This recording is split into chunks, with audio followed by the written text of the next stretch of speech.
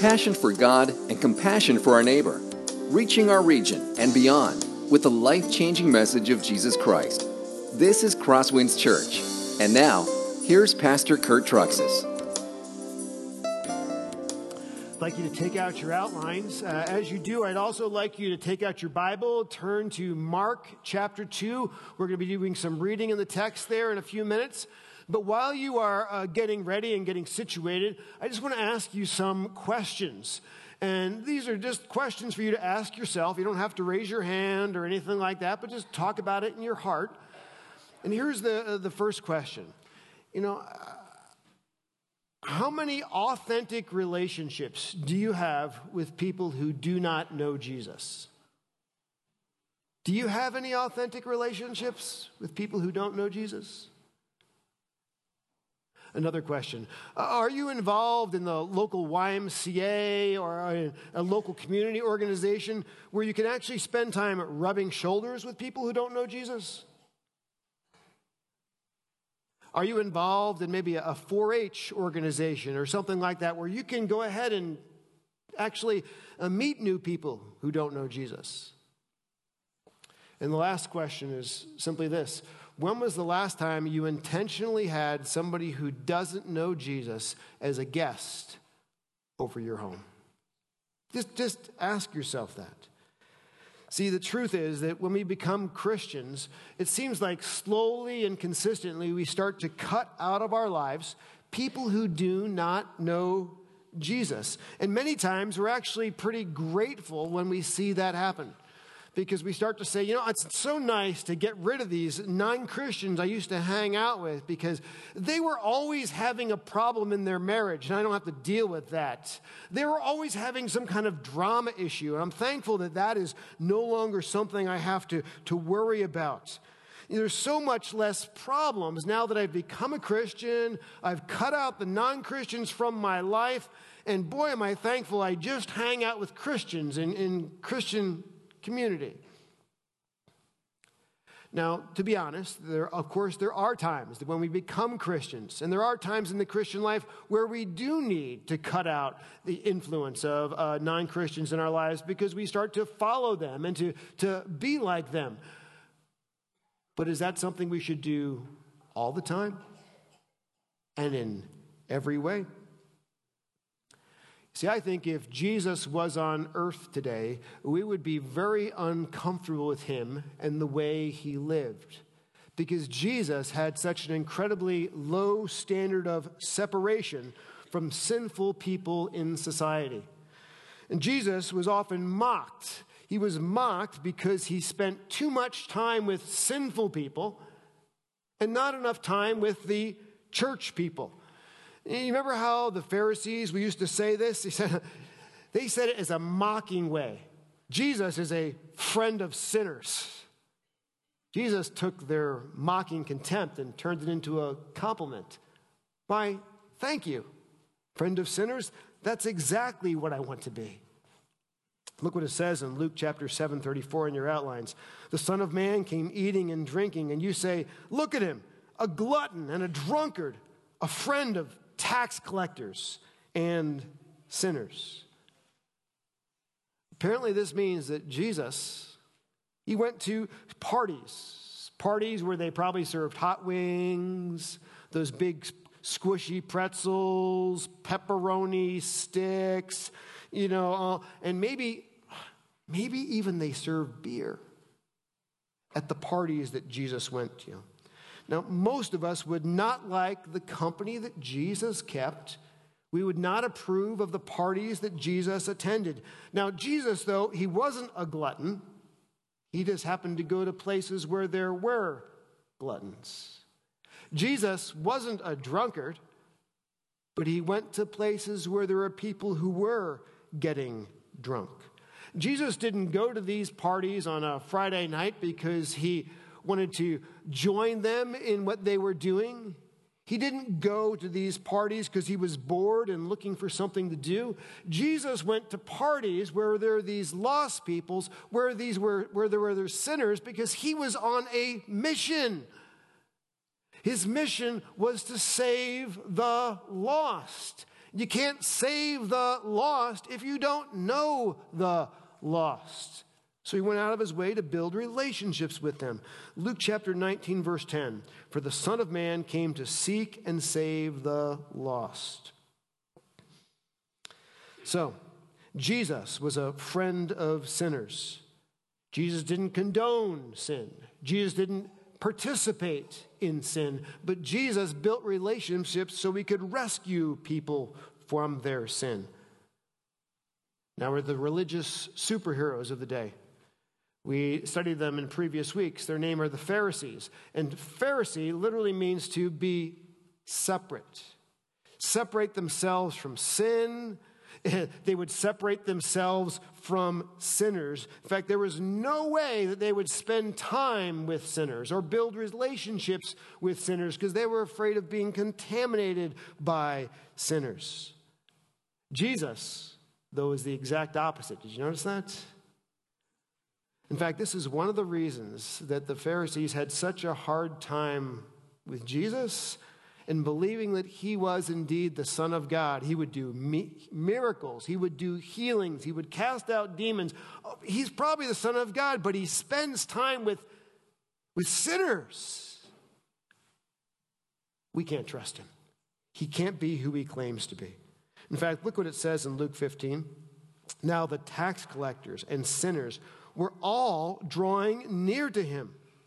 And the Pharisees and the scribes grumbled, saying, this man receives sinners, and he eats with them. Notice how many of these tax collectors and sinners were drawing near to him. All were drawing near to him. A lot of sinners wanted to hang out and be with Jesus. Now, we've talked in generalities about sinners. But you notice in Scripture, it always lumps together tax collectors and sinners. Why does it do that? What is a tax collector? Why would they be so despised that they would be lumped together with great sinners? Those are the questions that we are going to answer this morning as we continue in our study through the Gospel of Mark. In Mark chapter 2, verse 13. So take out your copy of God's Word, which I hope you have open to Mark chapter 2. Stand out of reverence as we read it. Our passage today is chapter 2, verse 13 through chapter 2, verse 17. Follow along in your copy of God's Word. And he went out again by the sea, and all the crowd was coming to him. And he was teaching them. And as he passed by, he saw Levi, the son of Alphaeus, sitting at the tax booth. He said to him, follow me. And he rose and followed him. And as he reclined at table in his house, many tax collectors and sinners were reclining with Jesus and his disciples. For there were many who followed him. And the scribes of the Pharisees, when they saw that he was eating with sinners and tax collectors, said to his disciples, why does he eat with tax collectors and sinners? And when Jesus heard it, he said to them, those who are well have no need of a physician, but those who are sick. I came not to call righteous, but sinners. That ends the reading of God's Word. You may be seated.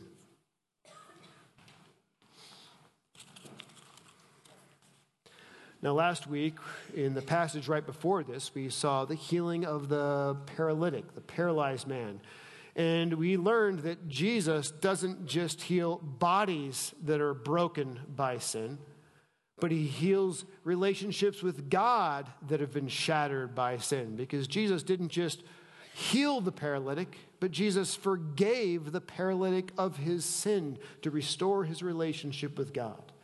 Now, in this next pericope that we're studying, we're going to see what kind of sinners that Jesus forgives. In short, he forgives great sinners. No matter what you have done, no matter how far from God you have wandered, through Jesus, you can be forgiven. Completely and totally forgiven and restored into a relationship with God. even if you were a tax collector or a great sinner. Because Jesus loves sinners. Now, our study as we go through the text is going to fall under these 4 headings. First, we're going to look at Jesus calling Levi. Then we're going to look at Levi's strategic party. Then we're going to see how the religious people didn't like the company that Jesus kept.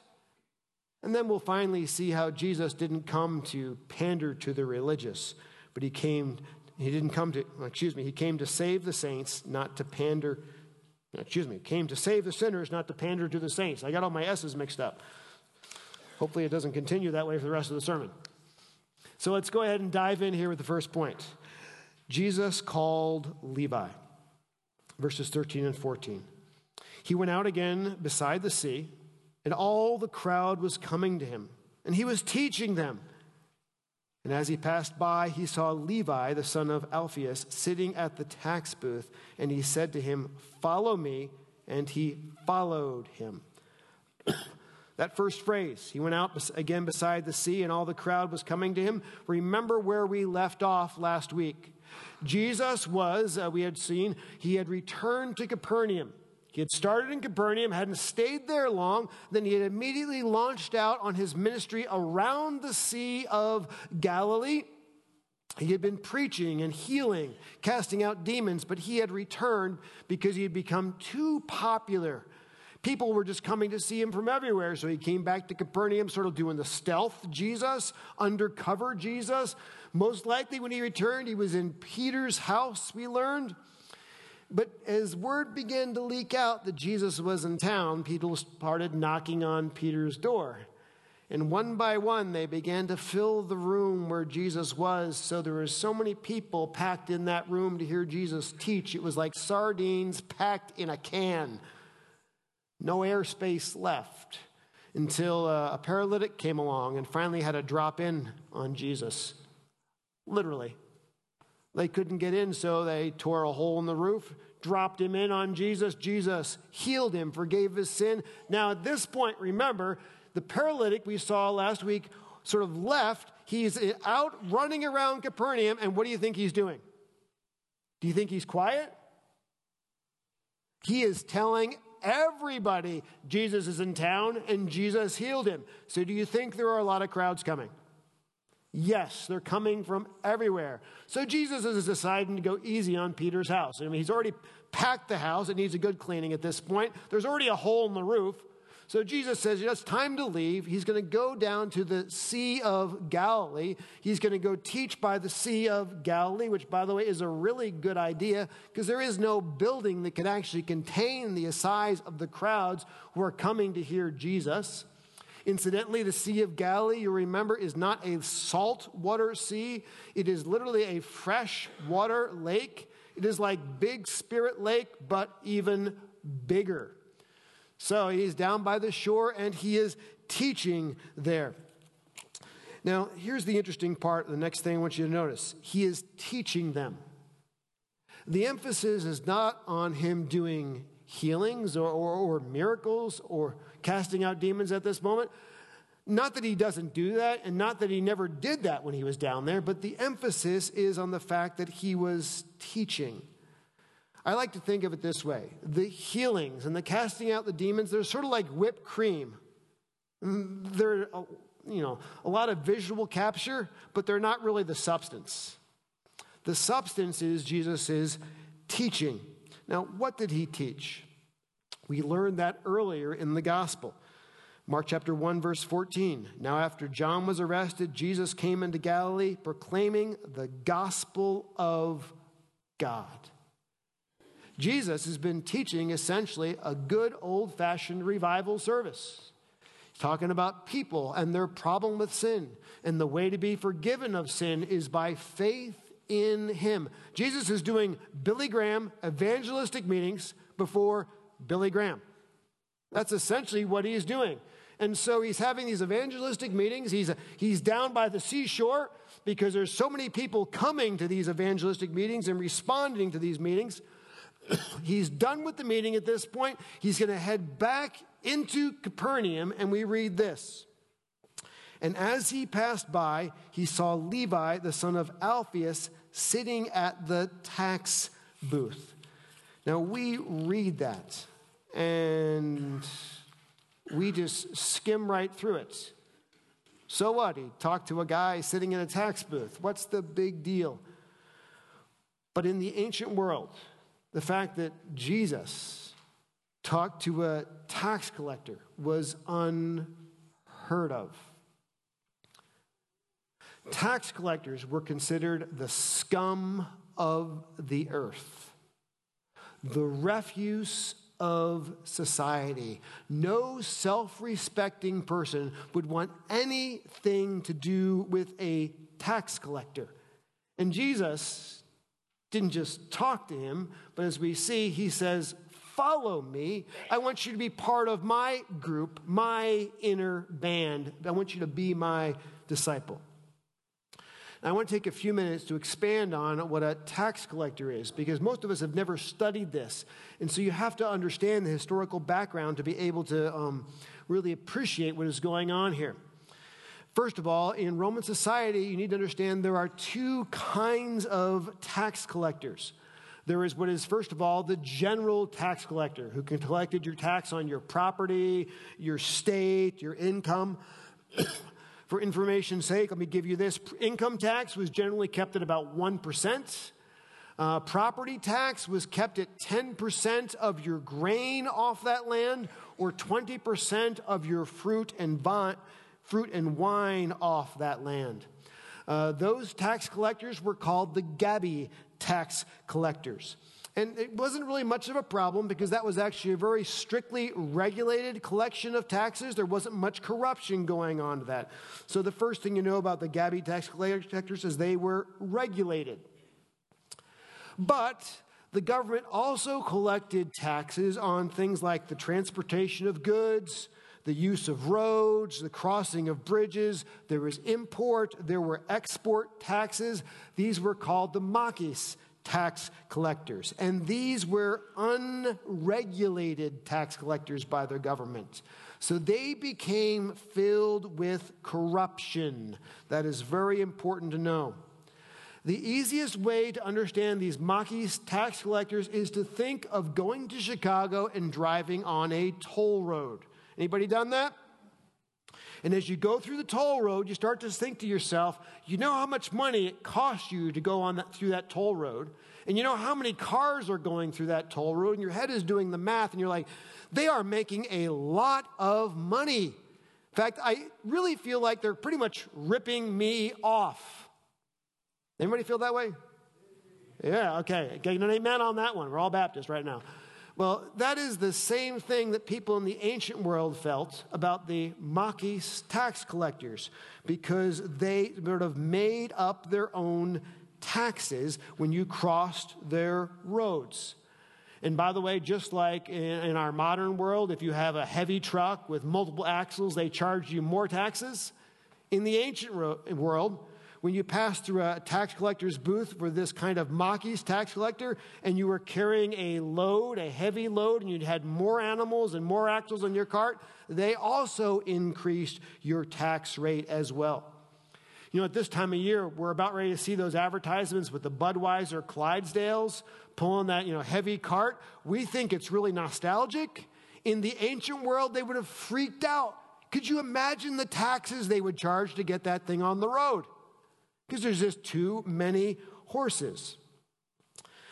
Now, earlier in our study of the Gospel of Mark, we've learned a little bit about Capernaum. Remember, Capernaum is the largest city on the Sea of Galilee. It's a city that is filled with a very nice harbor, because most of the fishermen harbor in Capernaum. We also learned there are two major highways that go through Capernaum. One of them being called the Via Maris, which is a Roman highway. So we learned also that the fishermen in the Sea of Galilee didn't just sell their fish here in Capernaum, but they exported their fish around the world. So the picture you get is these fishermen, they catch their fish, they get them on carts, and they're salted, and they go to pull it on the highway, and guess who they meet at the tax collector's booth? Levi. He's the makis tax collector in this part of the world. Now, the way this worked is that actually, technically, Levi worked for Herod Antipas. Herod Antipas is the one who controlled this part of the world, and this is how they dealt with taxes. What you did is you actually bid to Herod Antipas how much money you would provide him in a period of time, say a month or a year. These are the taxes I promise to collect out of my toll booth if you give it to me and return them to you. So what happened was, if you were going along according to a good rate, everything was going fine. If you weren't getting enough people going through your toll booth, you had to raise rates, because you still owed Herod a fixed amount of money at the end of a period of time. But if you had extra amounts of people going through, guess what? It was all profit.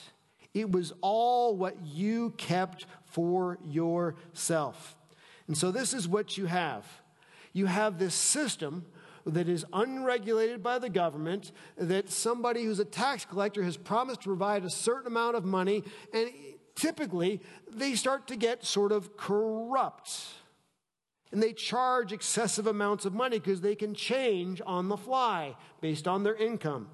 Tax collectors were known for having thugs working for them, enforcers, protectors. Sometimes they would let you through. If you didn't have the money to pay the tax, they would charge you an exorbitant interest rate that you have to pay on your return trip. A way to think about this is that Levi, as a tax collector, works for the Galilean mafia. That's sort of a good picture of what is going on here. And so nobody wants to be on Levi's bad side. So how did the Jews treat tax collectors, knowing that's the way they acted? Obviously, the Jews hated them. Tax collectors were barred from synagogues. They were considered liars. They were considered robbers. Tax collectors were not allowed to be witnesses in the courts because they are assumed they were untrustworthy and lying. If you were touched by a tax collector, you were rendered ritually unclean. If a tax collector stopped at your house was rendered ritually unclean. The Mishnah, which wasn't written at this time but came about later, actually says directly that you are allowed to lie to a tax collector because they assume he is lying to you. That shows you the level of corruption. Now, Levi is not just any tax collector. Realize his name is Levi. He is a Jewish tax collector, collecting taxes for Rome from his own Jewish people. They would have thought of Levi as someone who has sold his soul to the devil for money, because he would be extorting his own race, making a financial killing on the backs of his own people. This is why tax collectors typically at this time, when they were Jewish tax collectors, were literally disowned by their own families. Are you getting a flavor why tax collectors and sinners sort of go together? Now, I don't want to get too much ahead of myself, but I do want to provide you some hope for tax collectors and the tax collectors among us. This story, by the way, is not just told in Mark. It's also told in Luke. It's also told in Matthew. But Matthew has a little different rendition of this story, because instead of using the tax collector's name as Levi, it says the tax collector's name is Matthew. And from the very earliest of Christendom, people have noticed that apparently Levi and Matthew are actually the same person. Now, what happened? Maybe Levi changed his name when he changed professions. You don't want people remembering your old profession name. But we do know this. If Levi and Matthew are the same person, the really neat part is what God does with Levi/Matthew's life. He goes from a mafia crime boss background to being one of the great disciples of the Lord, being someone who writes one of the Gospels written in our New Testament. And I say this just to provide a little bit of encouragement. I don't know how far from Jesus Christ you have wandered. I don't know what you have done. But there is hope. God can redeem your life and use your life in ways you never imagined. If God could redeem and use Levi like he did, and he ends up writing one of our Gospels, trust me, he can redeem and use you. The story continues. Jesus turns and says to him, as he passes this tax booth, "Follow me." And he rose and followed him.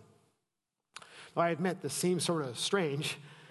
We don't know that Jesus and Levi have any kind of relationship whatsoever. It's just Jesus is walking by and turns and commands him to follow, and he does.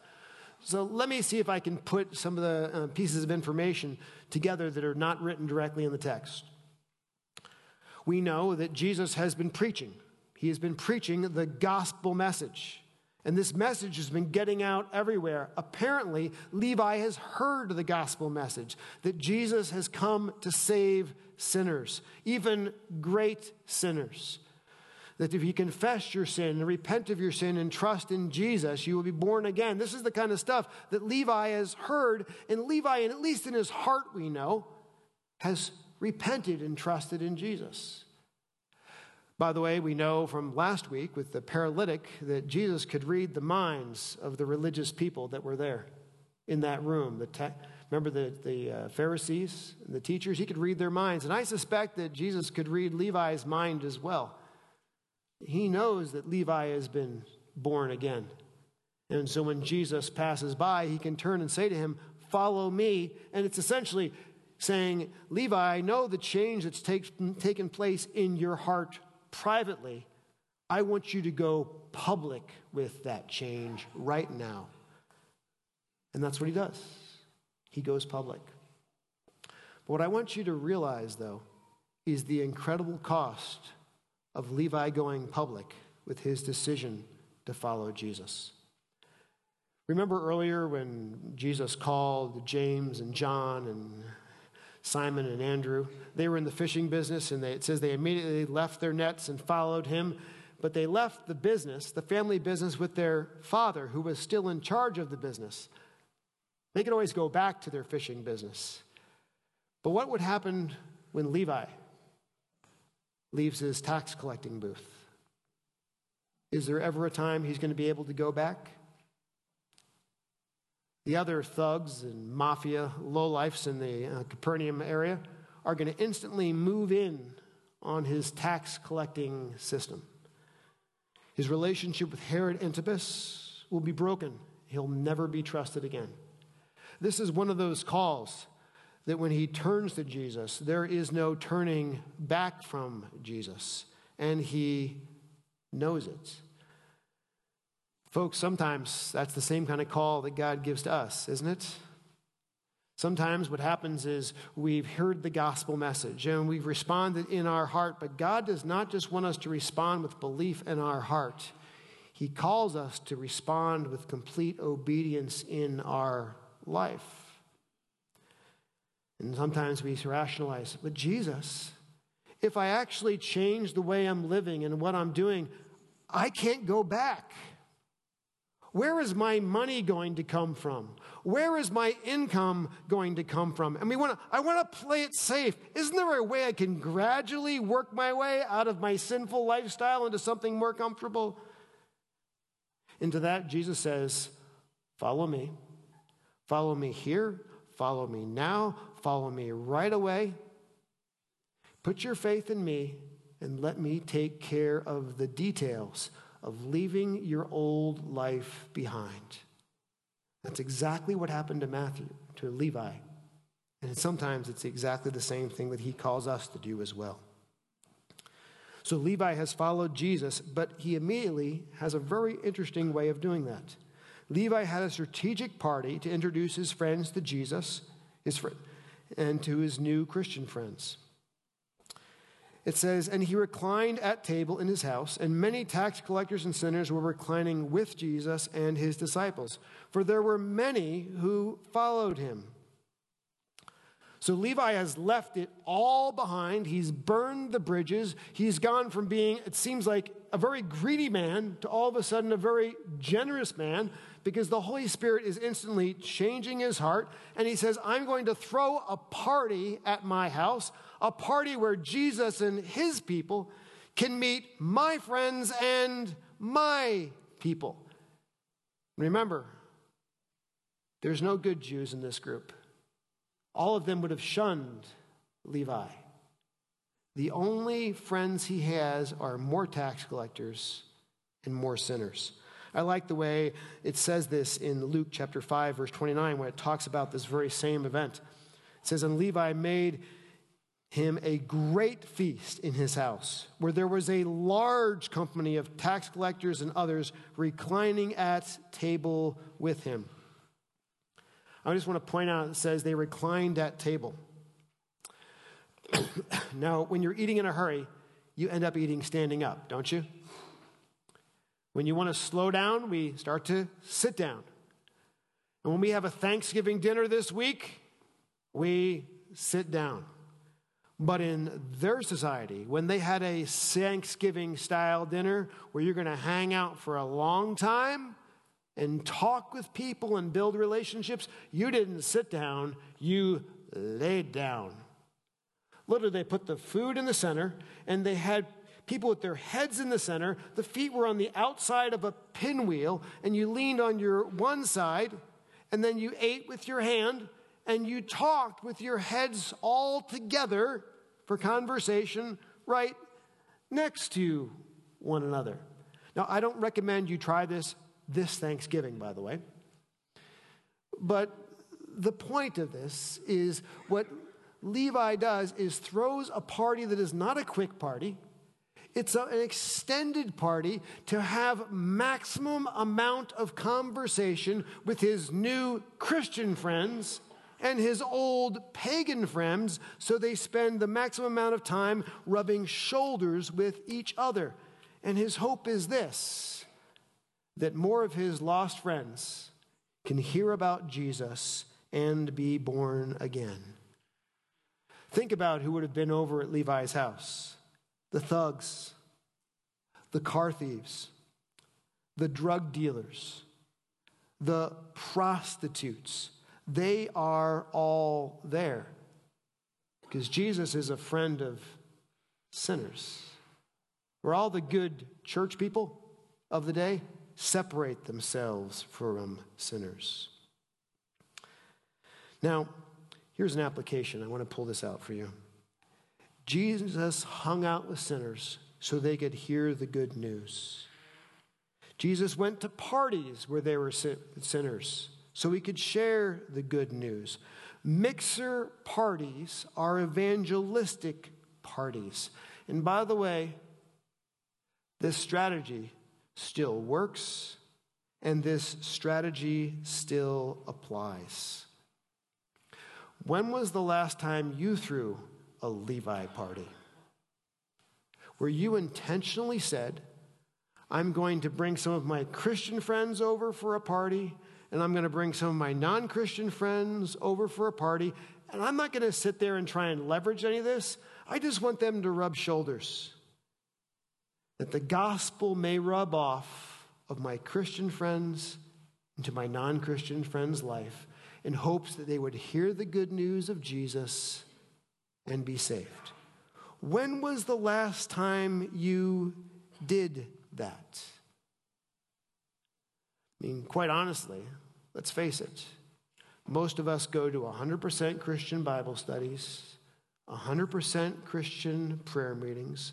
We have Christian doctors, Christian dentists, Christian lawyers. The guy who empties our garbage, we want to make sure he's a Christian guy because we don't want to be around the non-Christian people. And in the end, we're destroying our opportunity to share the good news of Jesus because we're not rubbing shoulders. We're not being a friend of sinners like Jesus.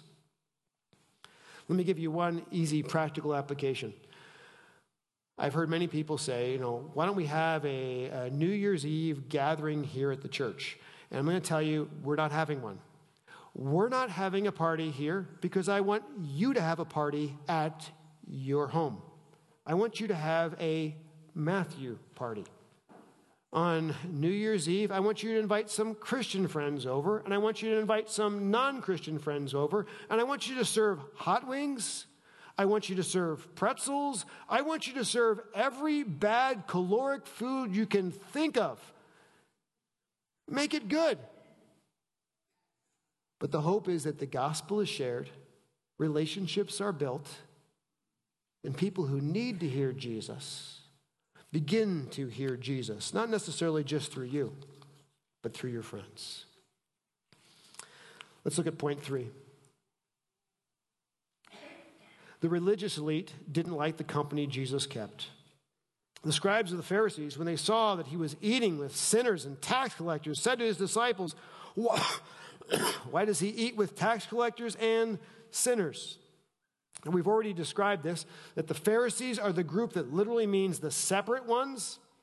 And this is the scribes of the Pharisees. These are the leaders of this group. Let me tell you how this worked for them. The scribes of the Pharisees had disciples that were being tutored by them. And they only allowed certain people that were, how would you call it, the most elite, the best, the brightest, because eating in that society was not just consuming calories for needed nutrition. Eating in that society was a way of extending friendship and acceptance between people. So the scribes of the Pharisees only ate with the best, only ate with the brightest, only ate with the cream of the crop. That's the way society worked. And along comes Jesus, who is the ultimate rabbi, who everybody looks up to, and he's eating with prostitutes and car thieves and tax collectors and the scum of society according to their standards. And they cannot understand why he is doing this. By the way, Jesus didn't just get invited to these kind of parties and accept the invitation like what happened with Levi. He created these kind of parties. He made the invitation. Levi is a tax collector, but do you guys remember Zacchaeus? Remember Zacchaeus up in the sycamore fig tree? And in the Bible says he was a chief tax collector. And what does Jesus say to him as he passes by? When Jesus came to the place, he looked up and said to him, "Zacchaeus, hurry and come down, because I must stay at your house today." My house? Nobody goes to my house. And look what the religious people did when they saw this with Zacchaeus. And when they saw it, they grumbled. "He has gone to be the guest of a man who is a sinner. How dare he?" Same thing we see in Luke's account of this very same passage we're studying this morning. And the Pharisees and their scribes grumbled at his disciples, saying, "Why do you eat and drink with tax collectors and sinners?" Grumble means to murmur under your breath, to talk bad about someone behind their back. And I just want to ask you a practical question. This morning, I don't think anyone here believes what the Pharisees believed. But do you act like the Pharisees acted? Have you separated yourself from all the sinners in your world? Are the only people that you hang out with Christians? Or have you strategically built relationships with people that are lost for the purpose of rubbing shoulders with them, for the purpose of sharing the gospel with them? If you have cut all the sinners out of your life, we're in sin. We are. We need to repent because we're not acting like Jesus. We're acting like the Pharisees, desiring to be separate, desiring to be comfortable, and only desiring to spend time with people who are good enough. for us. That's not the heart of Jesus, my friends. You see, Jesus came to save the lost, not to pander the saints. Verse 17, and when Jesus heard it, he said to them, those who are well have no need of a physician, but those who are sick. I came not to call the righteous, but sinners. Let me just key in on this. Those who are well have no need of a physician, but those who are sick. Boy, am I thankful that doctors like to spend time with sick people. Would you imagine what it was like if all the doctors did was get together in the doctor's lounge? And all they did was hang out with other doctors. And they said, I don't want to spend time with sick people. I could be contaminated by them. They would do absolutely no good. Doctors are there for sick people and to help make them well. Well, Jesus is the doctor. The sickness is sin. The cure is the gospel. If Jesus didn't hang out with sinners, nobody would be saved from sin if he only hung out with a bunch of other saints. And nothing has changed. Today, you and I are the doctors. We have the cure for the sickness of sin. It's called the gospel message. And if we don't intentionally make time to hang out with those who are sick in their sin, nobody will be saved. Nobody will be cured. Let me go ahead on the very end here. Let me just give you some applications. Number one, Jesus loves sinners no matter how far they have run from God. If Jesus loves and wanted as part of his group a tax collector, a member of the Galilean mafia, trust me, he loves and wants you. Repent of your sin. I don't care where you have gone, what you have done. Jesus loves sinners just like you. And number two, Jesus didn't separate himself from sinners. He made time to eat with sinners and build friendships with them to share the gospel.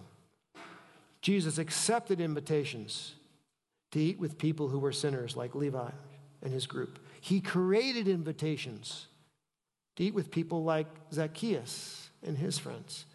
We must be doing the same. This means, number one, or A, get involved in a community activity where I can build friendships with people that need to know how much Jesus loves them. If you don't have any interactions with non-Christian people, you must get involved in a community activity. We have to find a way to rub shoulders with Jesus, or with people who need to know Jesus. And the next one, this holiday season, throw a Levi party. Have friends that don't know Jesus mix with friends that do know Jesus, so there's opportunities to share about Jesus. And I say that, especially make use of New Year's Eve. Let's pray. Heavenly Father, we just want to confess that many times we have become a church full of practical Pharisees who separate ourselves from the lost. Forgive us for that. I pray that we would see in this text, Jesus, your heart for sinners and the power of the gospel to save sinners. And that we would intentionally this week begin making relationships with people who need to know you. They may hear about you, and be born again. We ask this in Christ's name. Amen. This has been a presentation of Crosswinds Church. More of Pastor Kurt's sermons can be found online at ChristToOurCulture.com. Thanks for being with us, and may God continue to enrich your life.